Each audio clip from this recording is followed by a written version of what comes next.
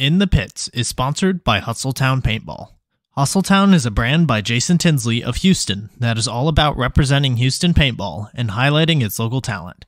Head to hustletownpaintball.net to browse their selection of casual wear and use code PIT10 for 10% off of your order. In the Pits is partnered with Compete. Compete is a Texas-based brand by Jell Stewart of professional team AC Diesel that provides custom jerseys, pants, headbands, straps, tech shirts, and any other soft goods to help individuals and teams compete at the highest level. Support Texas Paintball and message Compete on Facebook or Instagram and mention In the Pits podcast for 10% off your entire order. In the Pits is sponsored by FU Athletics, created with a purpose and focused on building a better you. We are a brand that matters in your workout, and every purchase gives back to cancer research. Go to thefuathletics.com and use code INTHEPITS25 for 25% off of your order. In the Pits is partnered with Get Dat Shot. Get Dat Shot now offers first-in-line photo and video editing, 20% off Get Dat Shot merch, and 20% off prints to all teams that wear the Get Dat Shot logo on their jersey. Message GetDat_shot on Facebook or Instagram to become a Get Dat Shot program team. In the Pits is partnered with Paintball Kumite. Paintball Kumite is a program designed by Colt Roberts of professional team San Antonio X Factor to take paintball players of all ages, experience levels, and skill groups and mold them into champions. The program breaks the game down into small, easy-to-learn sessions designed to help you master the fundamentals so that you can elevate your game. Newcomers to the program get a free 1-hour introductory class when mentioning In the Pits. To sign up for a class, message at Paintball Kumite on Instagram.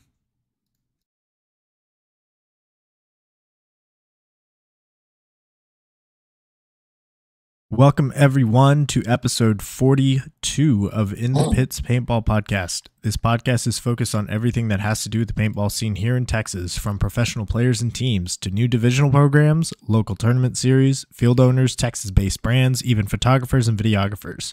Every week we'll have a short and sweet episode with a new topic and a new special guest. I'm Christian Smith. I'm a player for the Texas Titans, and this episode we are going In the Pits with Andrew Howe, head pro ref for the NXL, and also the head ref for USXBL, Bunkerfest, and I'm sure a lot of other leagues as well. Andrew, how are you doing this evening? I'm good. Thanks for having me, man. How are you? Doing great. Feels good to get you on. I know that you're very involved in paintball as a whole, just across the entire U.S., so I would love to hear more of your story and all of the knowledge that you've picked up over the years. For sure.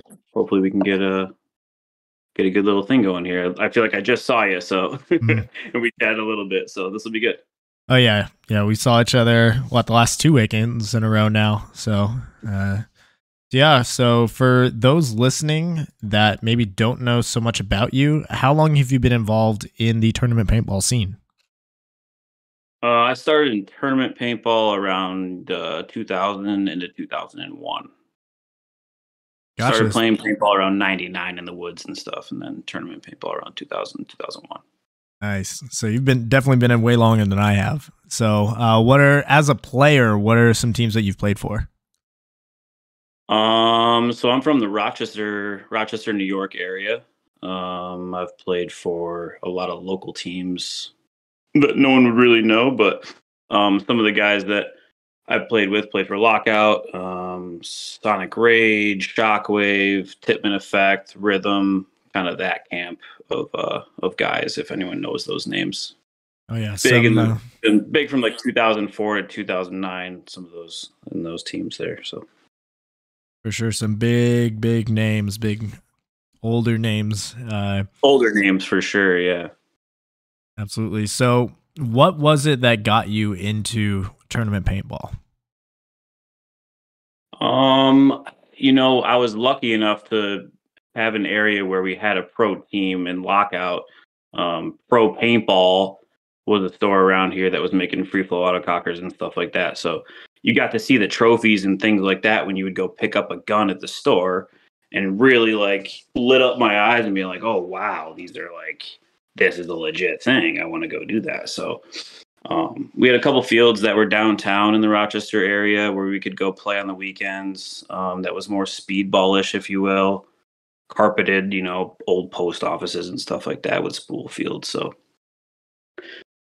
got me into that. I was pretty young. I was like 14 or 15 at that time. And then that was kind of when paintball was starting to make that transition out of the woods and into a more speed game. And teams were looking to pick up younger guys. So I got lucky as like a 15 or 16-year-old to playing paintball for almost nothing, or really, really cheap on the weekends. So cool. So that got me started. That got me started, and I dove in pretty hard. I played baseball, a couple other sports in high school too. So once I really dove in, that was my sport. That was it. So were you one of those kids that was like, "Hey kid, you know, are you fast? You want to play the snake one for us? You can come play for our team." Are you one of those? it wasn't like by the looks of me, you would say that, but by any means, but that's where I ended up. Yeah, for sure. Very aggressive. And I think that's how I got like into a couple spots on teams, was just being that aggressive one and bunkering people out and stuff back then. So it's funny that the proliferation of that stereotype kind of continues to this day. It's just a whole lot of the, hey, hey kid, you want to come play the snake? And then it seems like a lot of people nowadays kind of get their start playing the aggressive ones, just like running down, bunkering the person in front of them, and then letting everybody else behind them clean it up. For sure. Definitely. So, I think, and sometimes I think that's a detriment for some kids. They don't really need to be the snake one. Maybe they're really, really smart and they should be playing a 2 and then into the snake. But sometimes you're just looking for athleticism a lot of the time. So for sure. I mean, there are a few players out there that the athleticism really does get them far. So, I mean, if you have those talents, might as well use them, right? Yeah, especially in today's game, that's a huge attribute. You almost need to have. There's still some big guys out there that are making it happen for sure, but they're top 10 in their gun battling or in their mental game. So. For sure. I mean, I feel like every team needs at least one of those guys that can just send it. Just you have to have that tool in your tool bag. Otherwise, it gets real easy to kind of find yourself in a hole and not having that avenue to, change it up and get yourself back into games. Yeah. And I think a lot of teams are looking for the aggressive guy because it's hard to teach aggressiveness, but yeah. Holding the guy back is a little bit easier than telling him, "Hey, you got to go in this situation," but works out in a lot of other areas. Oh yeah. So as far as your involvement in tournaments, like what history do you have? Did you used to play at a high division, or how long were you a tournament player? Yeah, so I played like high end, probably D2, high end D2. Ish leagues, and then they had like a D3 and a D4 division as well, up until about 2012. And then I moved from Rochester to Denver. When I did that, I played with a couple of buddies that had moved out there with me, just some random D3 stuff. But that's when I got into reffing, mostly was around that time, 2014, 2015, when the NXL started. Okay, cool. So you've actually had quite a long time as a player before actually getting into reffing, but since like 2014, 2015, have you pretty much only been a ref, or have you still gotten out to go play tournaments every now and then? Yeah, I mean, randomly and very few and far between. Reffing takes up a bunch of my time as far as that goes and work, but yeah, I would love to pick it up more. We're actually planning on playing with a bunch of refs for the Pittsburgh Open, or what was the ICC, if you will. I remember how that all went down, but yeah, so a bunch of old friends and old buddies. We're gonna pick up the guns this year, start playing a little bit more. It should be good. Maybe Ion, maybe a couple like different scenario stuff. Nothing too crazy. The mechanical stuff is what me right now, Yeah, mechanical definitely seems to be like the new wave, that and the Young Guns division, but yeah. Sure. So go ahead. That's true. I think that's very true, and I think that's a good thing to get the younger guys in. It's just how do we how do we set that hook on those young guys is the question, or the obstacle, I guess. Yeah, I think that's a question that paintball's been trying to answer for a while now. Yeah. I thought the answer was hopefully going to come through the NCPA, the college division, but I don't know, just because of COVID, everything kind of died off there, and hopefully it'll start, coming back. But seems like it's going to take a while to build up that player base again.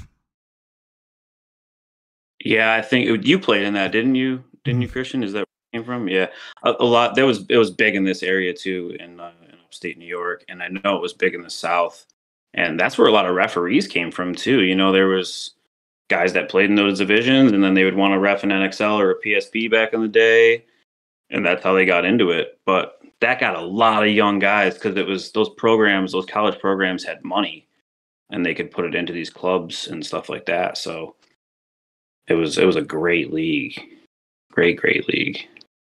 Sure. I'm sure it was fun to play. Like those prizes were cool, and you got to go to cool places. And oh yeah, it was 15-4 for a while too, wasn't it? Like people were shredding each other up for a bit, weren't they? Yeah. Yeah, I mean, I didn't join until I joined right at the tail end of 12-2. So like 2015, 2015 I joined, and then in 2016 it became 10-5, I think, 2016 or 2017. That sounds right. Yeah. NCPA was definitely big in Texas. A lot of colleges had multiple lines. I remember the very first NCPA event that I went to, I want to say had like 16 or 17 lines entered from like 7 different colleges. And it was always big. Like the Texas Longhorns, which is who I played for, had 3 lines. I want to say like there were some colleges like Texas A&M and North Texas that it wouldn't be too uncommon for them to bring like 5 lines to an event. It was unreal how many players that they were pulling in. Yeah, you're looking at, a van full of dudes, if not a bus. That's awesome. Oh, yeah. So this next question is brought to us by Hustletown Paintball. Head to hustletownpaintball.com and use code PIT10 for 10% off of your order. So throughout your time in the tournament paintball scene, what are some things that you've noticed that have changed, either for better or for worse? Media, for sure. I think media is a big thing, especially now, as over the last few years with the shorts and the TikToks that are out there. I think we've gotten a lot of eyes on paintball that would have never seen it or forgot about it or just coming back to them, however that algorithm hit them. But I think that's the one big thing that I think right now, and I think it's for the better. I don't see a ton of bad stuff. Of course, a lot of people like to be that keyboard warrior, and that's just sometimes a lack of knowledge on their part, or they're just bored. Who knows? But that's one major thing that I see, and I think it scares some refs away from it. To be honest, if we're talking reffing, I just know some guys that just don't want to be on camera and don't want or are afraid of that kind of thing. So, or have gotten away from it because it was just too much. But that's the one thing I've noticed for sure. That's blatant. There's just more media out there, but you get those younger players, and it's cool for those guys to be able to go play a match, and in minutes their match is on something they can go watch and see the mistakes or learn from stuff. So I think it's for the better, but I could see it getting reckless. Oh yeah. I mean, I remember when I first started, there was like, hey, if you had photographer at your event, it was because you had like a personal connection with someone who was already doing photography, and they just happened to like be a friend of someone on the team. And yeah, it was that way for a while. And now it's like, geez, the sideline's just absolutely crowded, and it seems like it's a race to whoever can get the reel up first of someone bunkering someone, or someone, doing having a big point, or even just reloading now. Yeah, anything, right? Anything that gets the cool view. Yeah, a lot of those paintball videos that I saw like in the shorts and stuff for a while were reloading videos or people dropping paint or, you know, people busting their gun or something like that. The funny stuff, if you will. But yeah, and good stuff. There's some good stuff out there, though. I'll give those guys credit. The divisional stuff that they catch is amazing. Like some of that stuff is what people don't see, you know, or haven't seen, because most of the pro stuff you see, you know, pretty regularly. But you know, some of that divisional stuff is amazing. I love it. I love that. So Verbal Brian Wolf, he just posted a video a couple hours ago. It was a Bunkerfest montage of everybody that he caught getting bunkered on camera. And I thought it was great. Just seeing run throughs over and over again. A lot of it through the car wash, which the field was definitely conducive to people running through the car wash to go and bunker someone. So there's plenty of content there. That's what they wanted. That's what they got, you know? Yeah, Chris knew exactly what he was doing. Yeah. Verbal does some good stuff too. He's a good dude. He's at a lot of events, and he's devoted, especially in the, you know, in your area, in the Texas area, for sure. Yeah, and he's not just going to events. Like, he's regularly at Paintball Fit Nightball, which is just, you know, Friday night, just weekend practice. He's there pretty much every weekend, just kind of filming whatever he wants, and he'll post some really great highlights. Like, there's so much stuff just from his Nightball stuff, which those points are just hopper ball, and the amount of things that he's able to get on that are just, it's really cool how talented that Verbal is and how quickly he's kind of risen to the top in terms of the media game. I agree.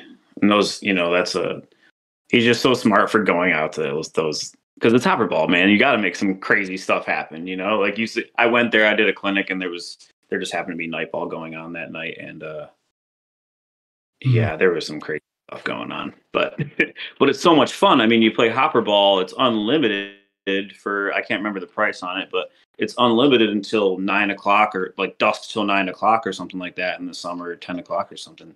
You can get a ton of points in doing that. Those games are quick because it's just hopper ball. Oh, yeah. You can learn a lot of stuff, or just practice one thing if you wanted to, you know? Maybe you just want to go play left-handed. Just go play left-handed hopper ball. Yep. It's a very, very cool thing that Paintball Fit has going for them. And they get a ton of time behind the gun, that's for sure. Definitely. You can tell those guys in that area, and those teams in that area are very technically sound. Or if you'll see some players, and in months you'll see them grow. It's crazy.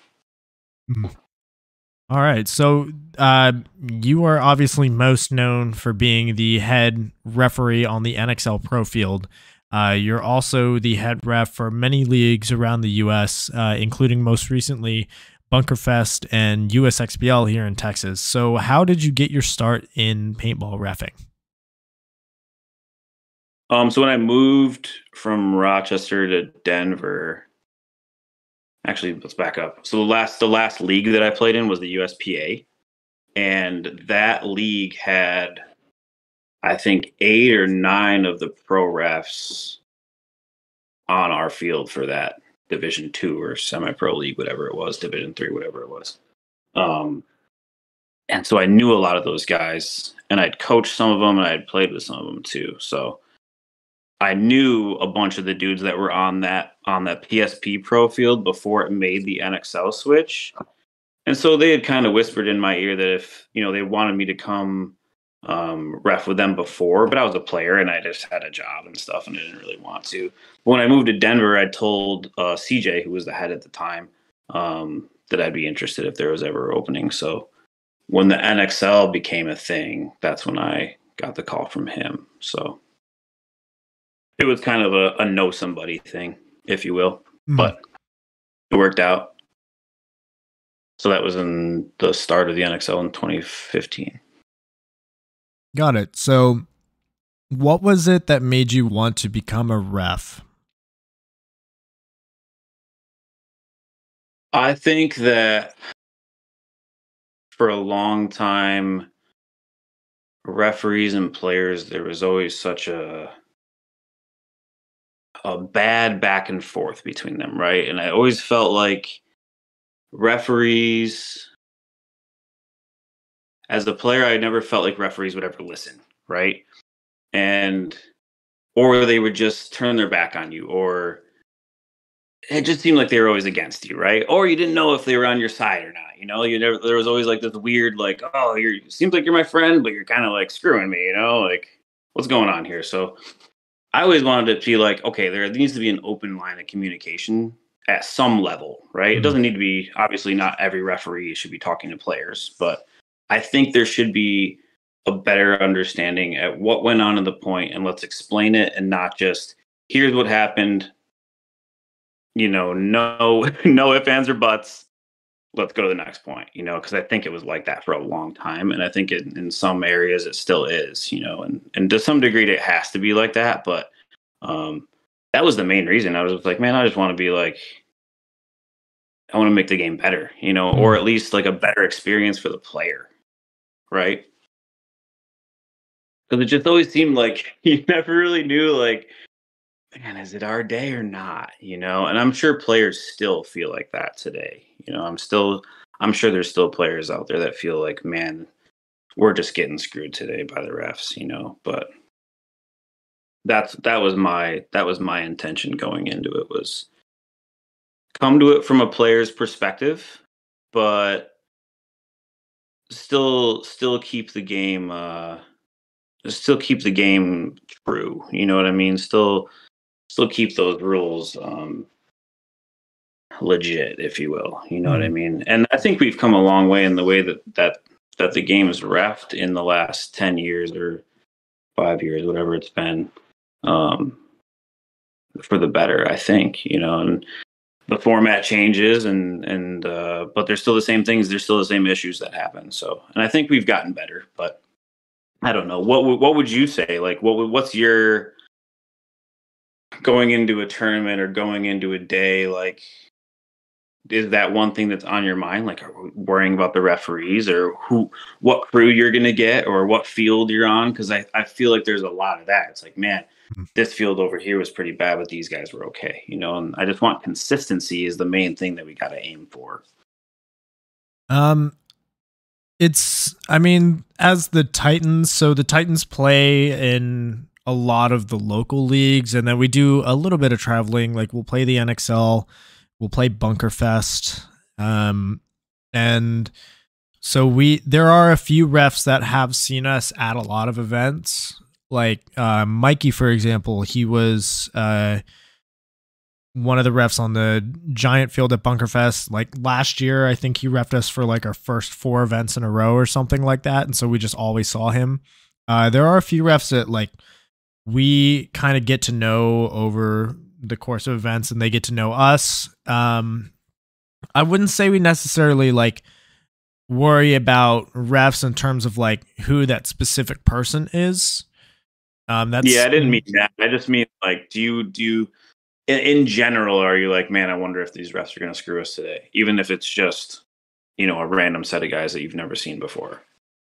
I'm sure they're great, right?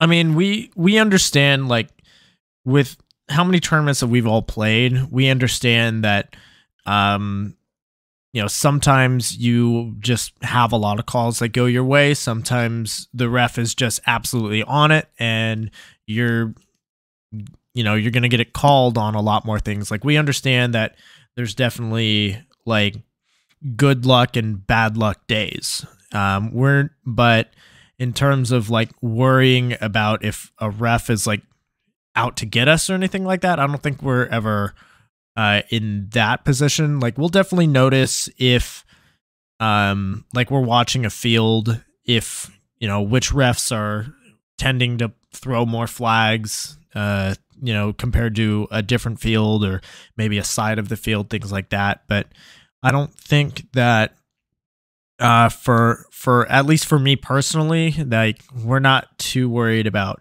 oh, this, you know, we're gonna go into the event expecting to have like an inherent disadvantage because of whoever it is that's reffing. Yeah.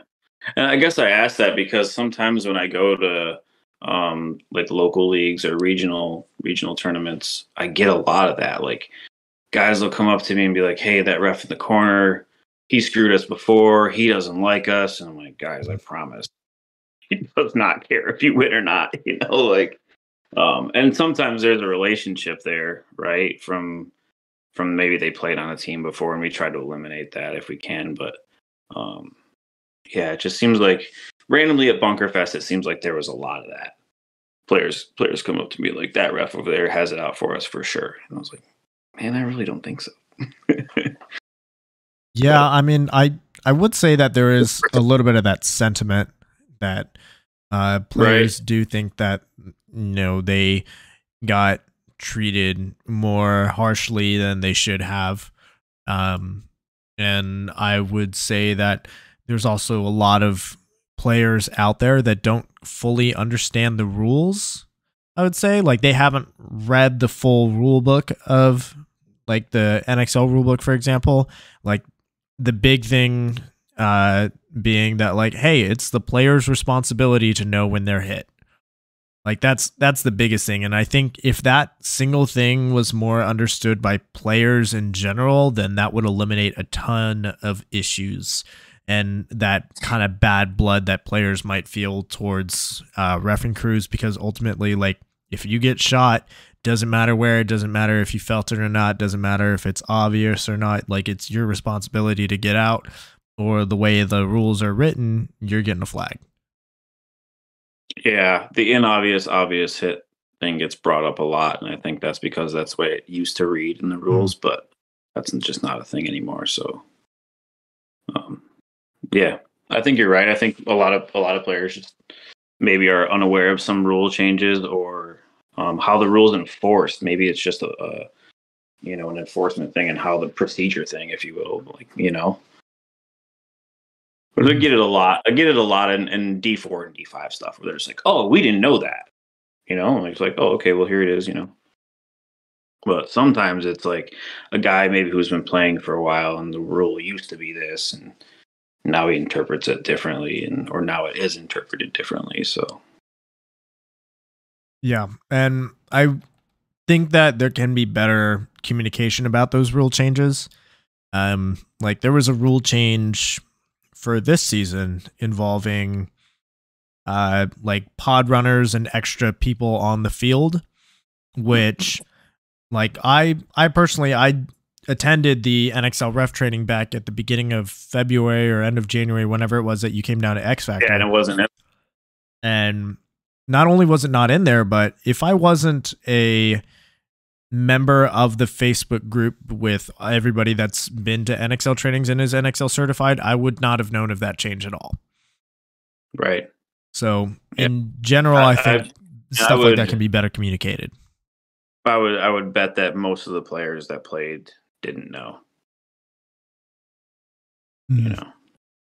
Yeah, and it's like a minor change as far as, like, you're not going to see it affect the game that often. But, right.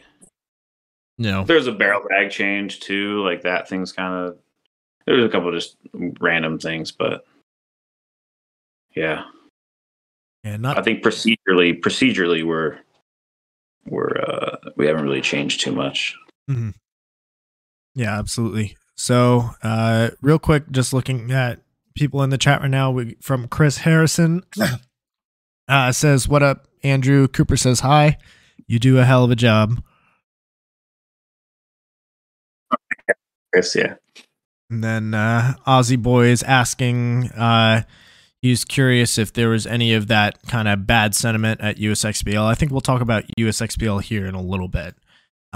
So for those that are listening that maybe they have never reffed a tournament before, could you give a brief summary about, like, what the job title is for a tournament referee? Yeah. First of all, shout out to Cooper. He is the man, by the way. But yeah, I mean, reffing, you said like USFBL and stuff like that? Just Like any tournament really. Like what is it? Like what is the job? Describe to us what the job involves. So usually, you got to be there, an hour and ahead of time. As far as just the procedure and how the day goes, you'll get a lunch and you're gonna be reffing for a long time. Usually breaks are in between the matches or 5 to 10 minutes. That's just kind of how the day goes, right? That's your schedule. But you're expected to be on time, look professional, handle yourself professionally. A lot of times we get players that get a little bit heated, say some crazy stuff, but you always got to act professional. That's one of the main things. And then really, you got to have a good knowledge of the rules and then apply those rules, right? There's not a whole lot that I have to teach a guy in a lot of these leagues that I'm reffing. I have a pretty good crew on most of them. I'm super lucky. And then I've gotten like guys that have reffed those divisions or regionals for a long time. So they pretty much know what to do, but you get your position and you've done the clinic, you learn your rotation, you learn the names of the guys around you, and you try to work together in those pods, if you will. And you go from there. But really it's always a long day. It's always a grind. Staying hydrated is one of your biggest jobs, and staying fresh. So being honest with your head referee and being honest with the people around you and being like, hey man, I'm not in it right now. I'm gonna need a little bit of help. And being good at communication. So that's pretty much it. A level head, good communicator, good eyes, obviously, and a good knowledge of the rules really will get you through it, and a person that's humble, right? Like if you make a mistake, admit it, because no one wants to be lied to about the mistake you made. And it's okay to make a mistake because it's going to happen, right? Like paintball players are going to mess up, referees are going to mess up, coaches are going to mess up, scoreboard might mess up. There's going to be some stuff that goes wrong, but if we can all be honest with each other and communicate, usually everything can keep it moving, For sure. So for those referees that are like very good referees or those that like get noticed for being very good at their job, what are the things that those referees do to like stand out?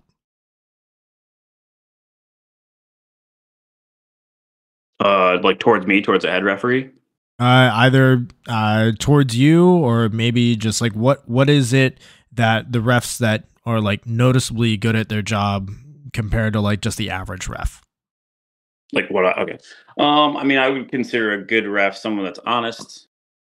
Like I said, good knowledge of the rules, but isn't like super police-ish, if you will. You know what I'm saying? Like there's some times where you got to make a judgment call or a discretionary call. There is some things in paintball that are just like that. Luckily, not a lot of the rules that are super important, like major minor penalties are like that. Those are pretty black and white.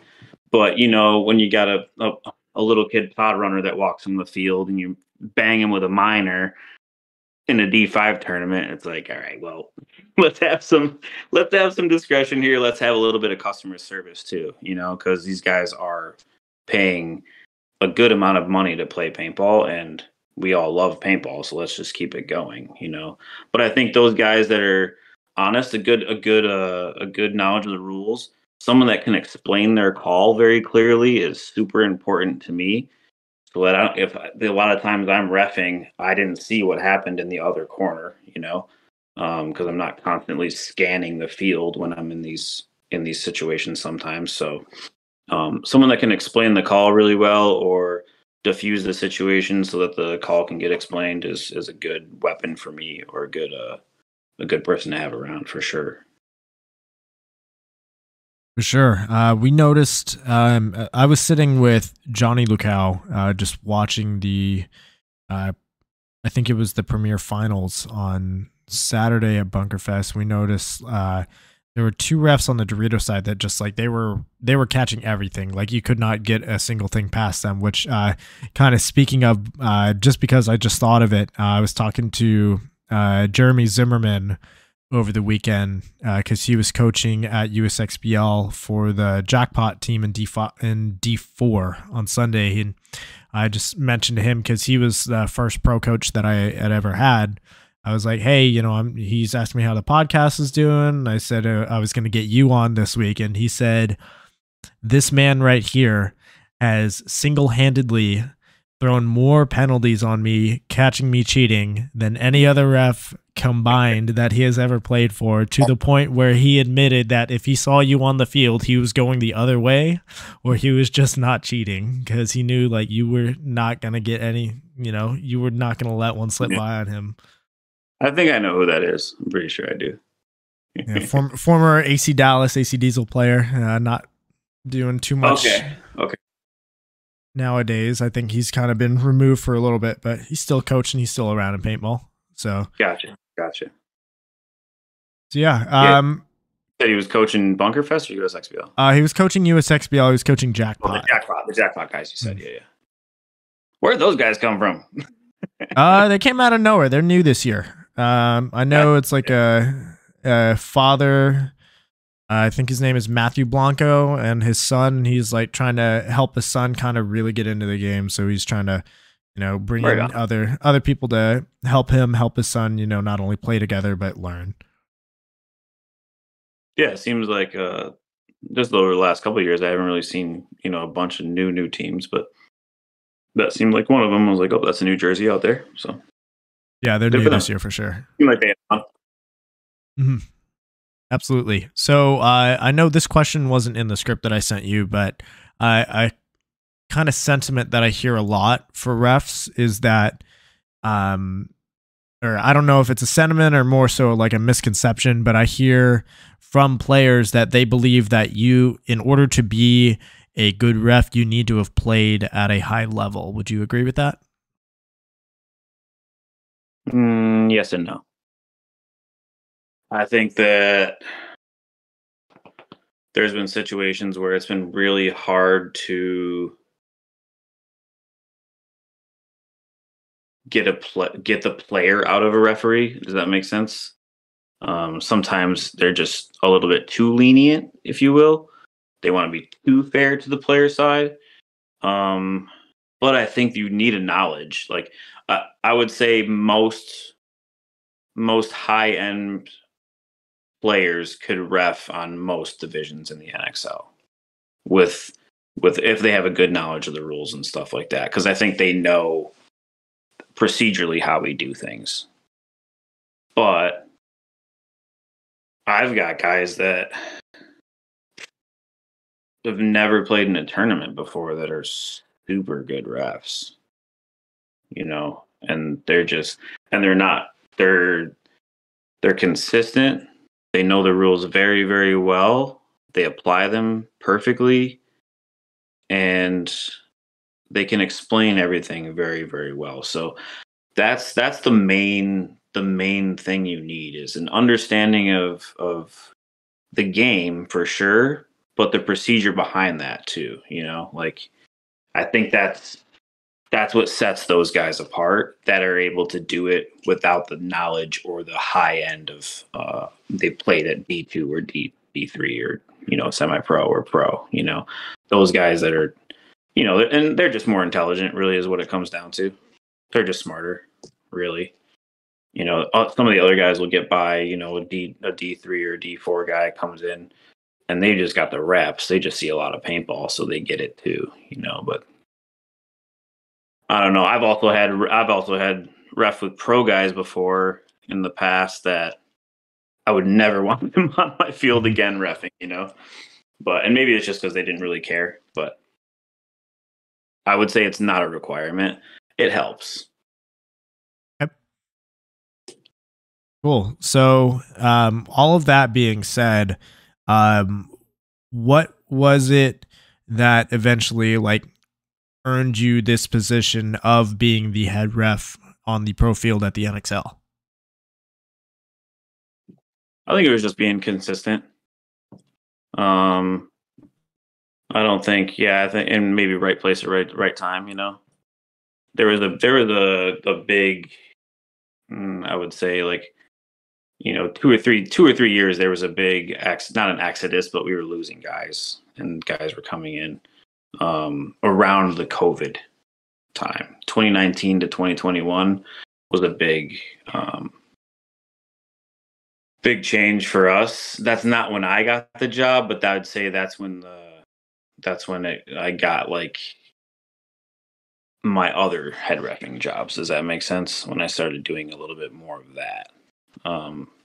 But really, I think I just got the job because I was consistent. A guy that was like sort of my mentor in paintball and, a teammate of mine was the head referee on the field for a while. So it kind of got passed down, if you will. But that's, I think just being consistent and being honest when I made a mistake was what got me the job.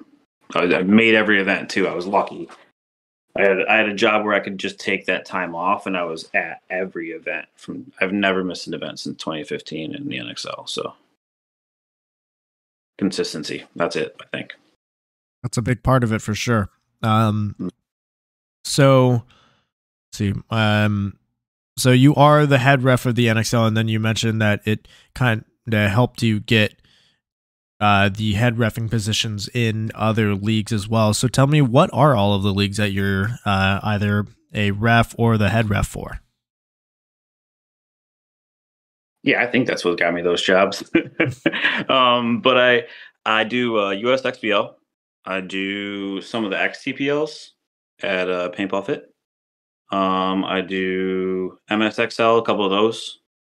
Those ones I kind of like to just ref and not head ref if I can, and pass that off to someone else if I can. Bunkerfest this year. NXL. What am I missing? You do the ICPLs at all? ICPL, yeah. Sorry, ICPL. That's it. And that's pretty much a full schedule this summer for me. So there's a weekend, or there's months where I'm gone, 3 weeks out of the month. So, but it's fun. Some of those, I wish we were going to some cooler places in some of these leagues, but none of them are terrible. Texas has always been good to me, so I like it. I like going there. I'm not really going to California this year at any time. Maybe a Dub C. Haven't really decided. And the schedule's kind of messed up, but we'll see. Yeah, I know a lot of the Bunkerfest events happen the same weekend as a lot of the WC events this year. Right. 100%. I think all of them are. All of them. Okay. Yeah. I know the first two were for sure. Yeah, I think they all match up. Maybe one later season. But yeah, MSXL is the other one that that's out there that's kind of fun for me because I don't have to head ref it, so that's good. You just ref and not have to deal with some of the things that head refs have to, so that's good. Surprised that the TSXL Tri-State X-Ball League isn't on that listing, is like you're kind of more up in that area. They're on the calendar. I haven't committed to anything. And really, I think there's a couple of those weekends where like I want to do some fishing and some vacation stuff. So I want to do that. But we'll see. You never know. I got approached by MVPS recently, but their event is the same weekend of MSXL, and I want to go to Nashville. So gotcha. You guys ever play any of those MSXLs? No, we've pretty much just stayed local. There's plenty of paintball to be played in Texas for sure. So we do you got set up here for sure. Yeah, we got USXBL, we got Bunkerfest, we got the NXL Texas event. We usually there's like two different regions of the USXBL. There's usually the main series, South Central region, and then there's usually a Gulf Coast series, which is all Houston. We usually try to do one event in Houston. Oh yeah. Is that the Jackson brothers that run that one? No, it's always been at Houston Zone for the last couple of years, which is run by a guy named Jason Tinsley. And I don't know if they're going back there this year or not, just because it seems like USXBL is kind of consolidating quite a bit this year. But we'll see. There's definitely plenty of events to be played here. Yeah, that's for sure. So, as the head ref for all of these different leagues, I know you're flying out all the time to participate in tournaments, clinics, including clinic that you did here earlier this year at X Factor. So, is this job of being a head referee or just a paintball referee? Would you consider it like a more like proper part-time job or full-time job? And what is it that you do outside of paintball for your regular job that allows you to be able to take all this time off to go ref? So for me, it's always been a part-time job or an added income, if you will. I've always been in restaurants or bartending, something like that. Most recently, I was a butcher for a little thing that I was doing out in Colorado. But a lot of people use it it's their part-time gig. There's a few guys and gals that do it as a full-time job, I guess you could call it that. But they're doing 3 or 4 weekends a month in the summertime, plus clinics, plus that. It gets to be a lot. So it's good to take a break, I think. You get a little burnout, but most of my guys in the pro field don't go to a lot of regional events and stuff because they take so much time off from their regular job to do NXLs. So, but there are a few of us that travel quite a bit. Right now, I'm just doing paintball. Gotcha. So, I mean, for anyone who has never gone through, like, been a ref at a local event or never done NXL or anything like that, would you recommend to them that they take one of the NXL clinics, or even just, even without formal training, just ref a local event to get like the feel for what the job's like? I think so. And even if you're not really interested in necessarily reffing NXLs, like you said, I think it's good just to get a knowledge of the rules and to learn the game better. A couple of the clinics that I've done recently, it's a lot of new teams, new D5 players that want to know the rules or want to just understand the game better and go on and ref, an NXL or something like that in their region. That's really what those clinics are made for. But I highly, highly recommend someone take one of those. And sometimes there's just, the rule book is very hard to read sometimes, right? Some of those rules are super wordy, and it's hard to understand the procedure behind them when they're so wordy, right? And if you don't watch a lot of paintball, or if you don't, play a lot of paintball, it can be a nightmare. So I think it's a good way just to learn the rules. I've had a couple of guys recently just reach out and be like, hey, can I just come and take a clinic or do a clinic with you? So that if I do one day want to jump on, at a USXBL, an NXL, or one of the NXL affiliates or something, they can do that. So I think it's super valuable for teams. Like when I did the one out there in San Antonio, it was mostly 2 teams that were like, yeah, these guys want to go out and do the Round Rock event for the NXL, or do one of the affiliates like USXBL or something like that. But it's I think there's tons of value. It doesn't cost much, so. Yep. I mean, for us down in Texas, when I signed up for the clinic, honestly, I just wanted to get that knowledge just so I could partly become a better player and just understand like what it is like the refs are looking for. Not to say that I'm trying to learn how to cheat, but just understanding, hey, this is exactly like the refs kind of thought process as they're assessing, maybe assessing a penalty, or like getting like what their thought process is, like if a play happens and they need to like kind of break down what the outcomes are there. Mm-hmm. Yeah, I think that's anyone that's playing any sport should definitely know how the reffing procedure is going to go down, right? Like, highly valuable, I think.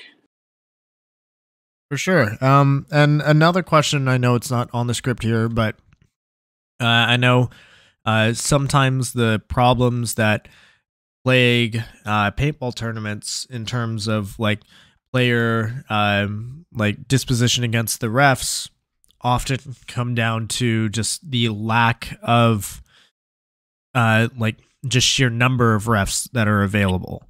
And I'm sure you have a better kind of familiarity with the like how big or how small the reffing pool actually is. Would you say, like, do you think there are actually enough refs out there? Like, if the players are complaining and they just say, "Oh, why didn't this tournament series just, you know, shell out for another ref or two to have on the field?" Or do you think like there's actually kind of like shallow ref pool at the moment? Yeah, I think there's two problems. One, it's expensive. Like, paying refs is not cheap, and I think most leagues would want to pay like per ref. They would want to pay more, right? If they could afford it.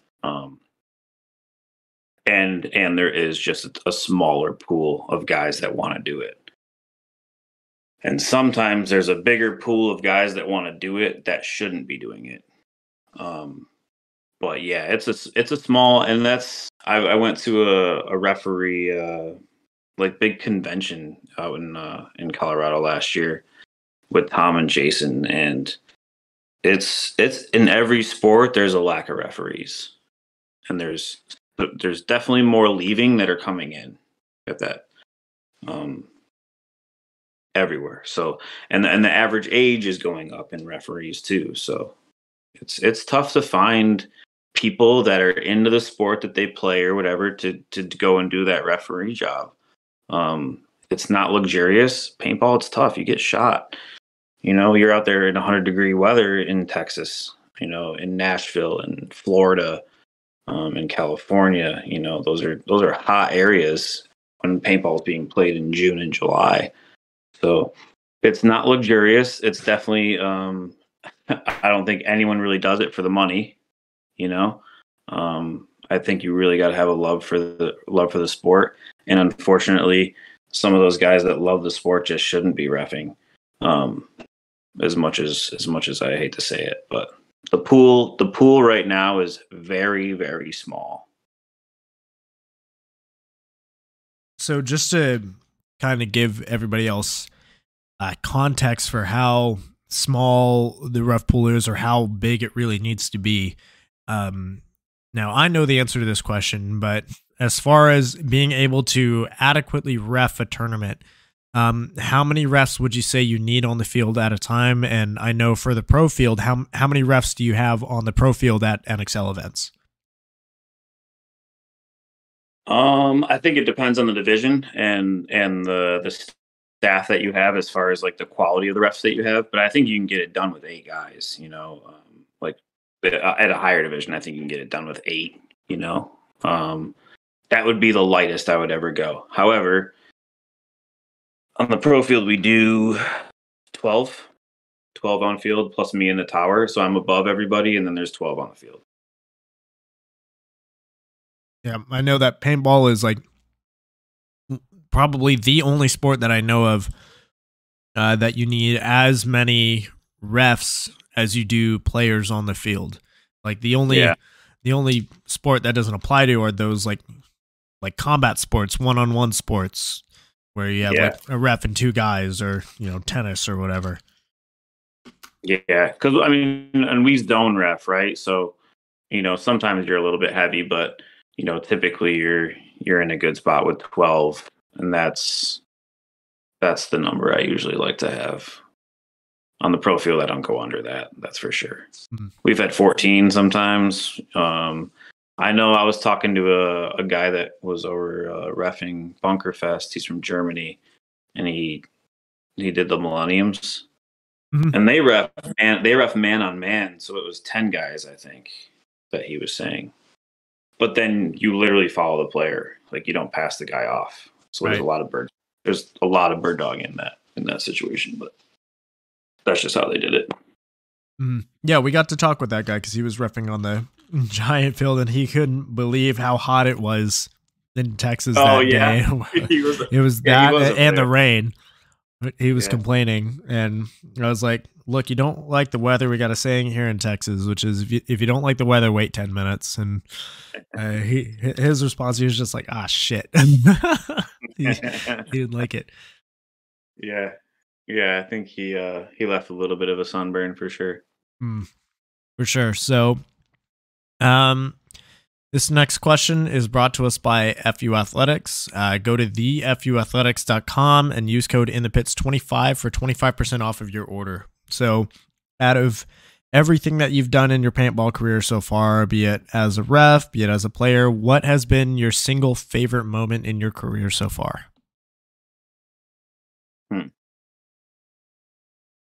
And even if you want to separate that into one as a player, one as a ref, you can do that too. Sure. I think reffing in Brazil was pretty cool. Just anytime you get to go to a different country, they just have such a different outlook on paintball. They love it so much more, I feel like, for some reason. But yeah, that was pretty cool. And I got to do it with my girl too, so that's pretty great. Playing wise, I got to win a couple tournaments with my buddies, and that was always great.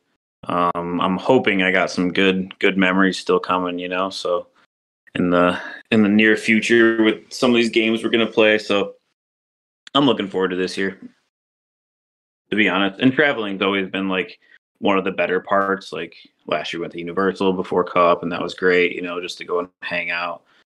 Because a lot of times we only get the time from when we leave the field to when we go to bed to really hang out with each other. And you can get it in right there, but you're trying to get to sleep too. So you only get to spend a few hours with those guys. It's nice to hang out with your boys for a couple extra days or something like that. That's the main goal with the extra time that we got. So those are always good. It's just like a team in paintball, you know what I mean? Like you want to go hang out with your buddies and do your stuff and do a good job and walk away with a paycheck and feel satisfied and hopefully put out a good product for the promoter.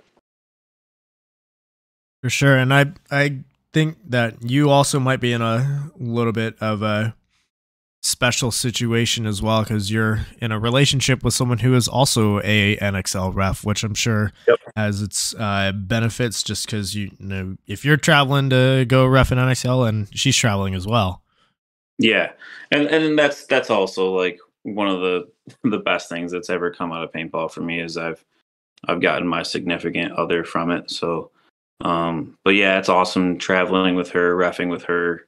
Everything we get to do together is super special. So she's in China right now, and I miss her, but she's taking care of some business. But it is super special, and it's always nice to have a travel buddy. I did it for a while, like by myself, like going from airport to airport by myself.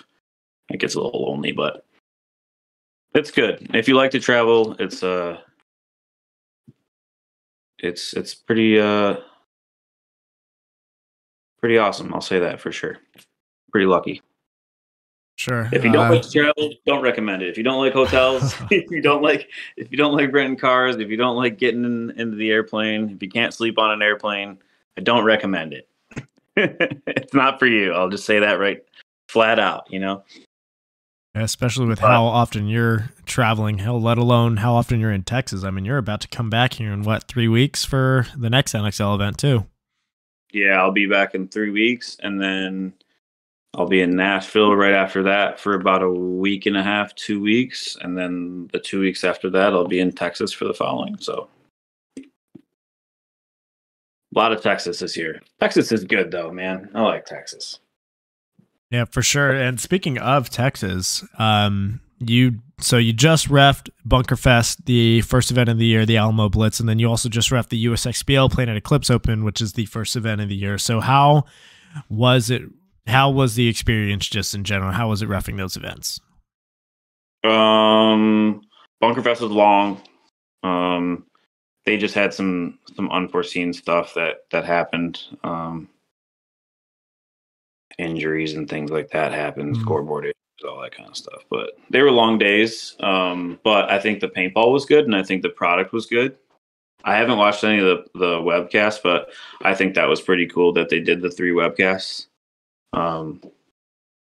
It seems like there was a lot of paintball being played, and yeah, it was interesting. It was good though. It was good for sure. Different but good. I think they'll learn from whatever mistakes or whatever things they weren't prepared for, hopefully, and it'll just get better. USXBL, I think they've had a good product for a while, but they're locking down that that one really honed in on one field, and I highly recommend getting out to those events because that's good. That's good competition. It's a good product. Yeah, and I think there's a couple in Dallas, right, coming up. So the next 2 are in Dallas, one next back or something like that. So yeah, we'll be around. Those are good. Good paintball at both. I think there was some cool prizes handed out too. So I know the kids, they got some sweet belts at Bunkerfest. Cooper was showing me his, and that thing was cool. I think they did some cool stuff, for sure, at both of them. And I think both ran well. I like that it's one field at USXBL because I think you get a good set of refs. So yeah, doing that on one field, kind of downsizing to one field seems like you know exactly what you're going to get the whole day. That's positive change there, I think, as far as the player experience. Yeah, one person in the chat, Lock Ree, says USXBL just only on one field seemed better than it being on 2 fields in the previous years. And speaking of those kids that got the belts, I'm actually going to have them. That entire line is going to get to come on the podcast here in 2 weeks, and really looking forward to that one. That's going to be a fun one. That was the purple team, right? Yeah, TKO. Yeah. Yep. Yeah, man. Yeah, they got shout out to those parents that are doing that for those kids, because just remember, my mom was not about paintball, dude. I had to do some sneaking around to play, and I think that's super awesome that those guys got the support that they're getting. So good for them. For sure. Shout out, for sure. Important.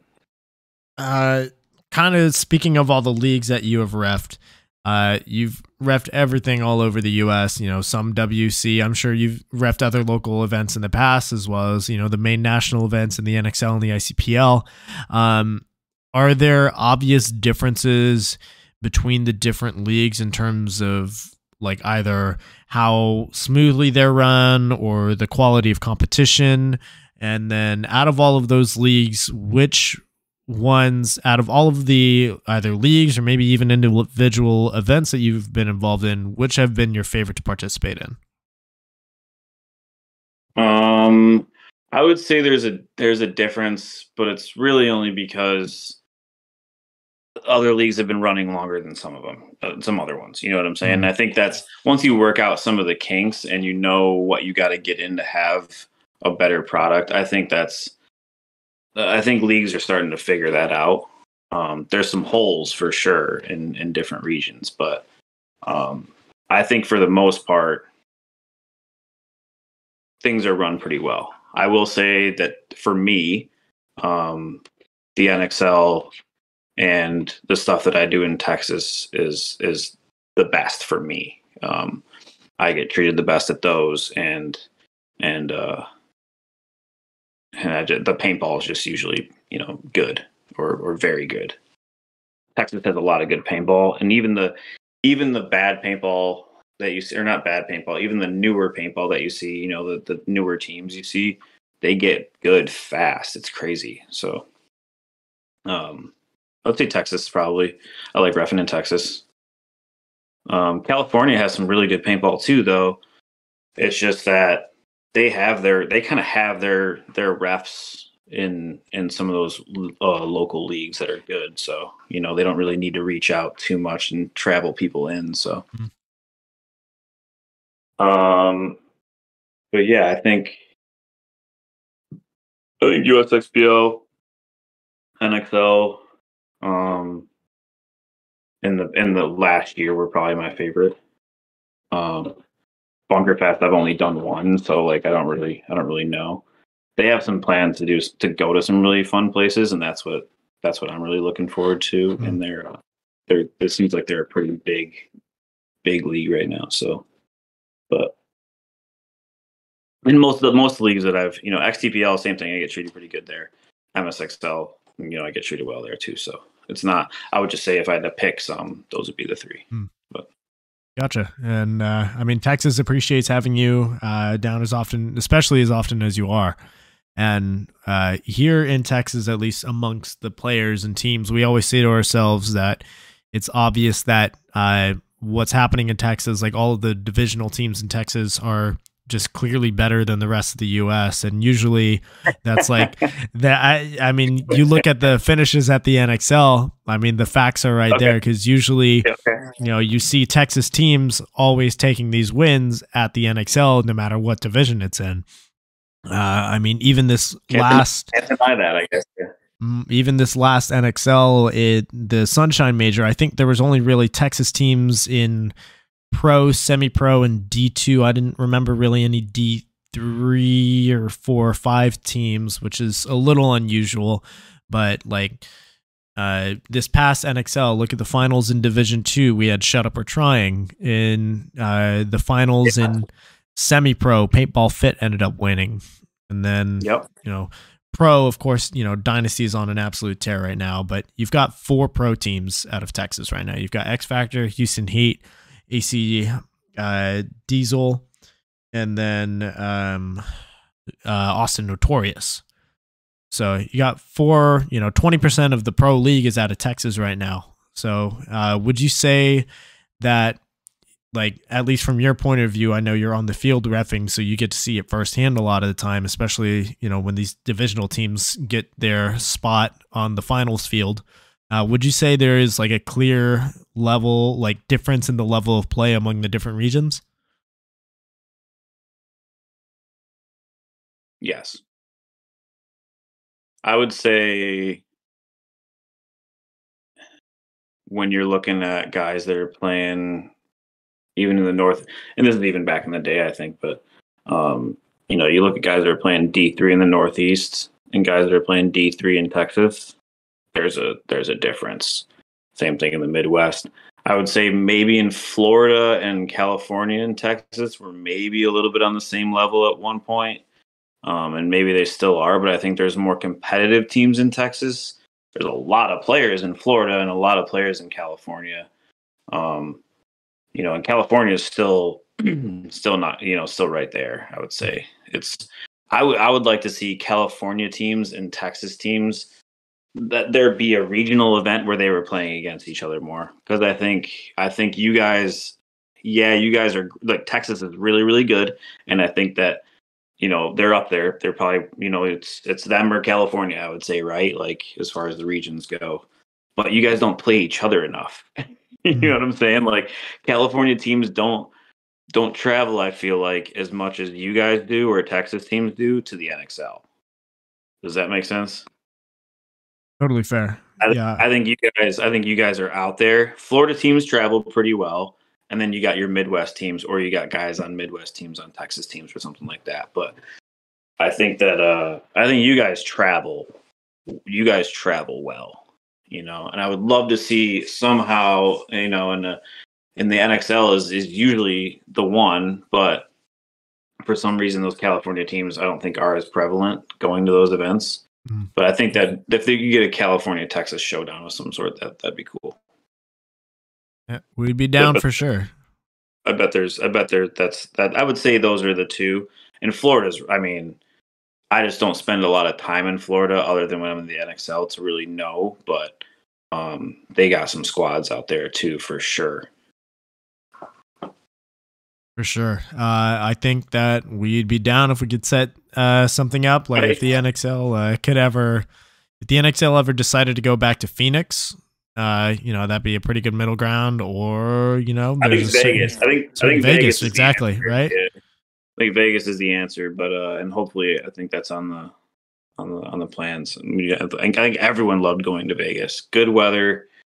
You can always get a good hotel. You can always get some good entertainment for sure. And yeah, it's just fun. So tons of national monuments around and stuff too. Like really cool stuff you can travel to if you're going to take a day or two before or after. So I think Vegas needs to be a destination for sure. I think Tom Call has said publicly on the Spick and Span show that the plan is for 2024 to go back to Vegas when they unveil the whole betting thing with partnership with Paintball. That would make a lot of sense. That would make a lot of sense. I'm supposed to talk to him tomorrow. Maybe I'll ask him. That would be cool to see. I know I've never gotten to play in NXL in Vegas. I know for several of my teammates, they played the last Vegas event 3 days before the whole country shut down. So yeah. A lot of us are looking forward to go back. Yeah, it was. If they do it at the same park, it's just always so perfect. It's close to a hotel. It's great. It's in a decent park too. It's on definitely where we shouldn't be, but we are. But I'm not sure if we're allowed back there. I can't remember how that went down. I know they had a good contract with that municipality or whatever was down there. However, they worked that out, but. Yeah, Vegas is great. We definitely got to go back for sure. I'd like to see a stadium again. One of my first tournaments that I ever reffed that was huge. I was like 16 years old, and it was a Skyball tournament in Toronto. They played it inside the baseball stadium. That was so cool, man. You had 4 or 5 fields. They had a hotel where you could stay and watch down on the games and stuff. They played at night. It was cool. But they played on carpet. That's the only thing they messed up. They laid literally carpet down. But yeah, I think a stadium. If we get into a stadium again, I think that'd be kind of sweet. That would be cool. I mean, hell, if they ever decided to do it in Round Rock, there's we're in Old Settlers Park, which I believe is basically right next door to. There's a AAA baseball team. Right there, the Round Rock Express, their stadium is right there. So if we ever worked it out, we could put the pro field there. Yeah, they had some events at the Texas Motor Speedway. I thought that was pretty cool, even though we weren't in in the arena or anything. But we were, it seemed like you were going to something big. You know what I mean? So I thought that was pretty cool. Always over there. Yeah, it would be cool to get something in the stadiums rather than hey, you're going to go here and then you're going to take a right and you're going to go around the corner and that's where the event is. Yeah. That's tough, man. That's tough to get those things. But I know they're constantly working on it. That is Tom's thing, man. That is his thing for sure. Well, I can't wait to see what else we get back into over the next couple of years. It seems like growth is being achieved on some level, so can't wait to see what else is there.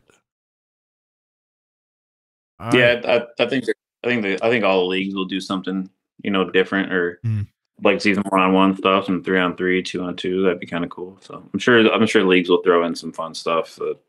The guys over at Fit are always doing something weird. I'm sure Bunkerfest will try to do something cool to switch it up, So NXL's got those youth games and all that other stuff going on. So a lot of good stuff going on, I think, in paintball. For sure. So real quick, everybody that's watching us live, we're about to get to the end of our show. So if you have something that you want to ask Andrew, get your question in the chat. We will get to those here in just a second. So, Andrew, this question is something that I ask everybody that comes on the show. And it's brought to us by Get Dat Shot. So message GetDat_shot on Facebook or Instagram for media coverage at Bunkerfest or NXL. He's going to be at the full series for both, especially if you're going to be playing in Round Rock. You need media coverage. hit up Get That Shot. So, Andrew, are there any teams, players, brands, projects that have caught your attention lately? So who in paintball do you think deserves more recognition for what they're doing?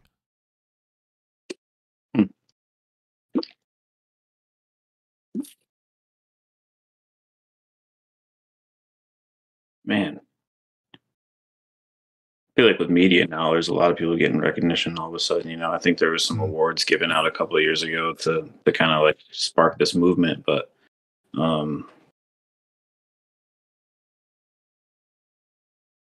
I'd say, you know, who's kind of there's a lot of unsung heroes and behind the scenes guy, and I'll just say it because I'm a ref.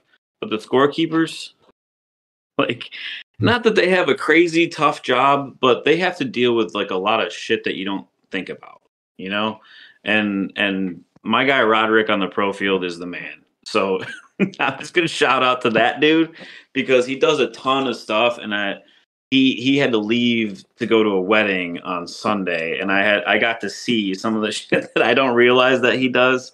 And I think those scorekeepers and some of the behind the scenes guys, that they don't get anything, you know, like even the people that are working, you know, security and stuff like that really, and the setup guys, you know, the guys that put in all those polls at those NXL events and stuff like that, like they don't get any recognition ever. So shout out to those dudes because they make it happen. They're there weeks before it happens, weeks after it happens, and at the regional events, you know, you got guys setting up. Those things don't just those banners and everything that make it look cool don't just pop up. You know, those bunkers just don't set themselves. So those guys, I would say, are a shout out that I'd like to give to. All right. So there we have it. Looking at the chat right here before we close up. So yeah, getting back to that question that we had earlier from Aussie Boy, just asking about the USXBL, if you felt like there was any bad blood between any players or teams and the refs. No, I hope not. I don't think so. I ain't mad at anybody.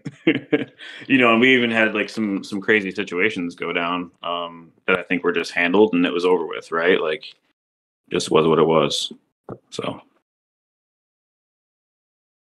All right. Another question from, let's see. Where's this question? There it is. So from Lockry, they say they saw a ref tackle a player while pulling him at USXBL. Didn't take him to the ground, but it seemed excessive. What are your thoughts? Damn, I didn't see that. I wish it was brought up to me. Yeah, we try not to do that.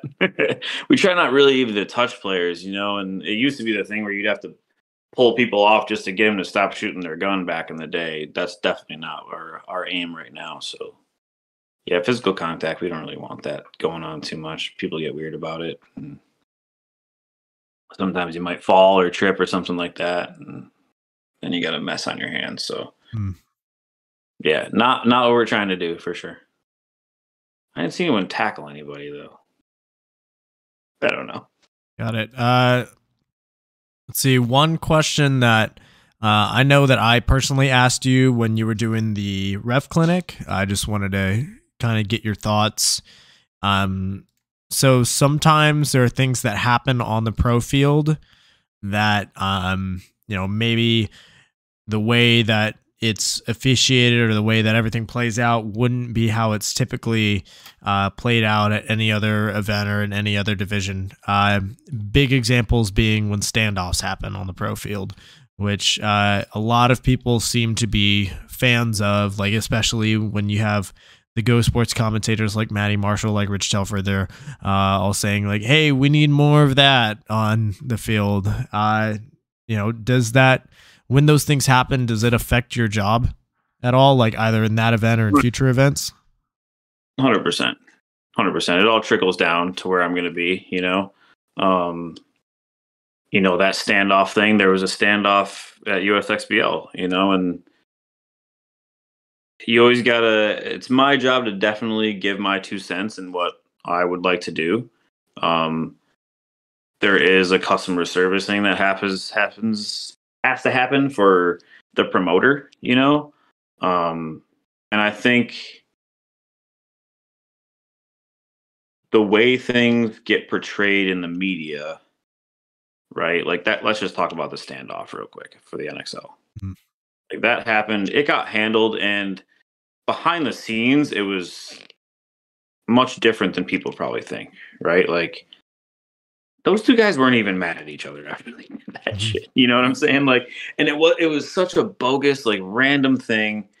And we should have, it should have been handled different, because I don't think it was because of like it for what happened to the player really, but and them being upset about getting shot a lot or anything like that, but it trickled down to the other events, right? Now guys in D3 are doing it, and it's not good, right? Because they think it happened because it was like, oh, he overshot me or whatever, when really it was just two guys that were just doing some dumb shit, right?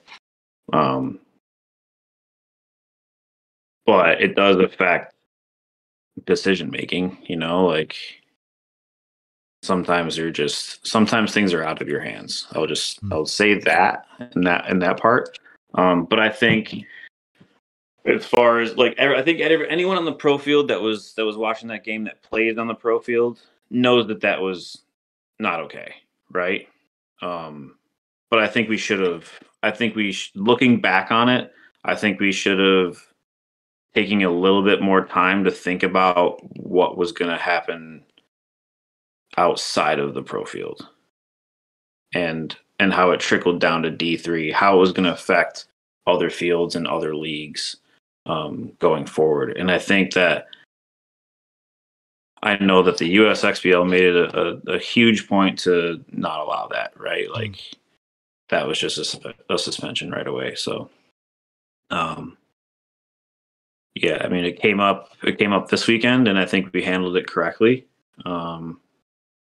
But there was still some reckless stuff that happened. So, yeah, at some point you have to set a precedent, I think, and you just got to read the situation. And that can be tough sometimes. So, I guess I'll leave it at that. But the standoff stuff and the overshooting and all that stuff, that some promoters want because they want the views, they want the likes, and that's what maybe is portrayed as what's getting them more eyes on paintball. That's just the decision that they make, and it's gonna have consequences eventually, I think. Right. Yeah, I as a player have noticed like things like that, the overshooting and even standoffs. Like I don't remember there being a single standoff like that for a couple of years before, as far as like the local tournaments that I have played, and even the national, like the NXL events. I don't remember there being a single standoff before that happened in, I think it was Chicago that happened, or was it Philly? I can't remember, but I'm sure it had happened on divisional fields, and maybe just it wasn't covered and no one heard about it. That thing was, the number one thing that Go Sports wanted to pump that evening. So everyone saw it. I would bet if you play paintball or if you follow paintball on any social media thing, you probably saw that. Mm-hmm. And that's what the issue was, that some dudes thought that was really awesome and they want to go do that too, For sure. And the thing was, like, I think the Gulf Coast Series USXBL events that year were the same weekend as NXL events, or it was either the same weekend or the following weekend. I want to say it was the same weekend, but like that standoff happened on a Friday, or it either happened on a Friday or Saturday. The event was Sunday, and there was a standoff that day. Right. So immediately it had an effect on things around it. Right. Like there was immediate consequences to that. I heard, there was some stuff that went down at ICPL, and I heard literally the next weekend players were trying it there. So the word spreads pretty quick when people start to do some weird shit. And, yeah, I mean, it's just going to take away from the game, I think, like the people that are proud of cheating, and we all know that that happens in games. We're not going to sit here and deny that, right? Like the people that are proud of cheating, that's going to come back to bite them when everyone's cheating in every event, right? Like bragging about cheating is a weird thing to me. That is so taboo and so weird, but a lot of guys do it. But if you catch them, they don't want to admit to it, right? In the in the moment, but they want to brag about it later. It's just kind of crazy. I don't think that's like too big, but it's around. Yep, for sure. So final thing kind of off the back of that before I let you go. So those things that affect the paintball scene nationally, like what are the things that you do to impact the scene nationally? Like, being the head pro ref, do you get any say in like new rule changes, or like ref, like how refs do their job, like doctrine or anything like that? Yeah, for sure. So there's always an open conversation. I think most people know that Jason Trozen is the one that is really working on that rule book, and he makes the amendments to them. But he doesn't do it by himself by any means. He's a highly intelligent person, and you can tell by the way that rule book's written that it's done by someone who is good with their words, right? But he's constantly thinking, even if it's about like, we have a lot of random stuff like the start box. How should the start box be built? Where should the buzzer be? And those kind of little things. He's talking about that all the time. Even if it's mid-season and it's like, hey, should we change this for next year? Should we change the procedure on this for next year? Should we really try to enforce this? Should we make this a point of like contention in some things, or what battle do you want to pick? Like for that time. And really, it's just over the last 5 years, I think it's just been honing the rules so that the procedure is perfect, right? And consistent, or at least written so that it can be done consistently. But there's so much that people want to give their input to. And unfortunately, like some of the decisions that are made, like there's no time to test things out, right? Like you kind of just go for it and see how people react, and you're never going to make everyone happy. But I get to sit on some conversations that are had, and that's pretty cool, and I think that, my opinions has usually been, taken pretty seriously. So it's pretty cool.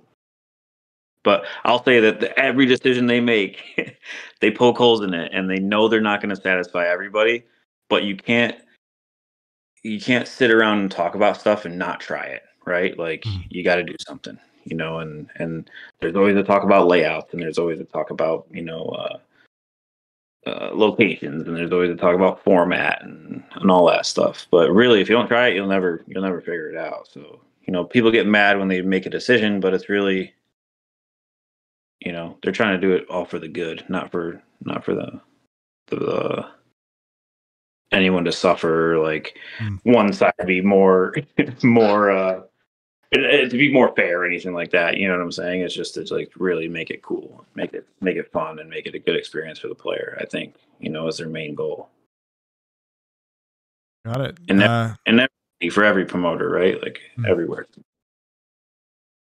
Gotcha. So, yeah, it's all good stuff. It's definitely a unique position that you hold, being like the guy to go to for reffing, not just on the national scene, but so many, regional events as well. So it's cool to have gotten your perspective and your experience. And there's definitely like a few of me.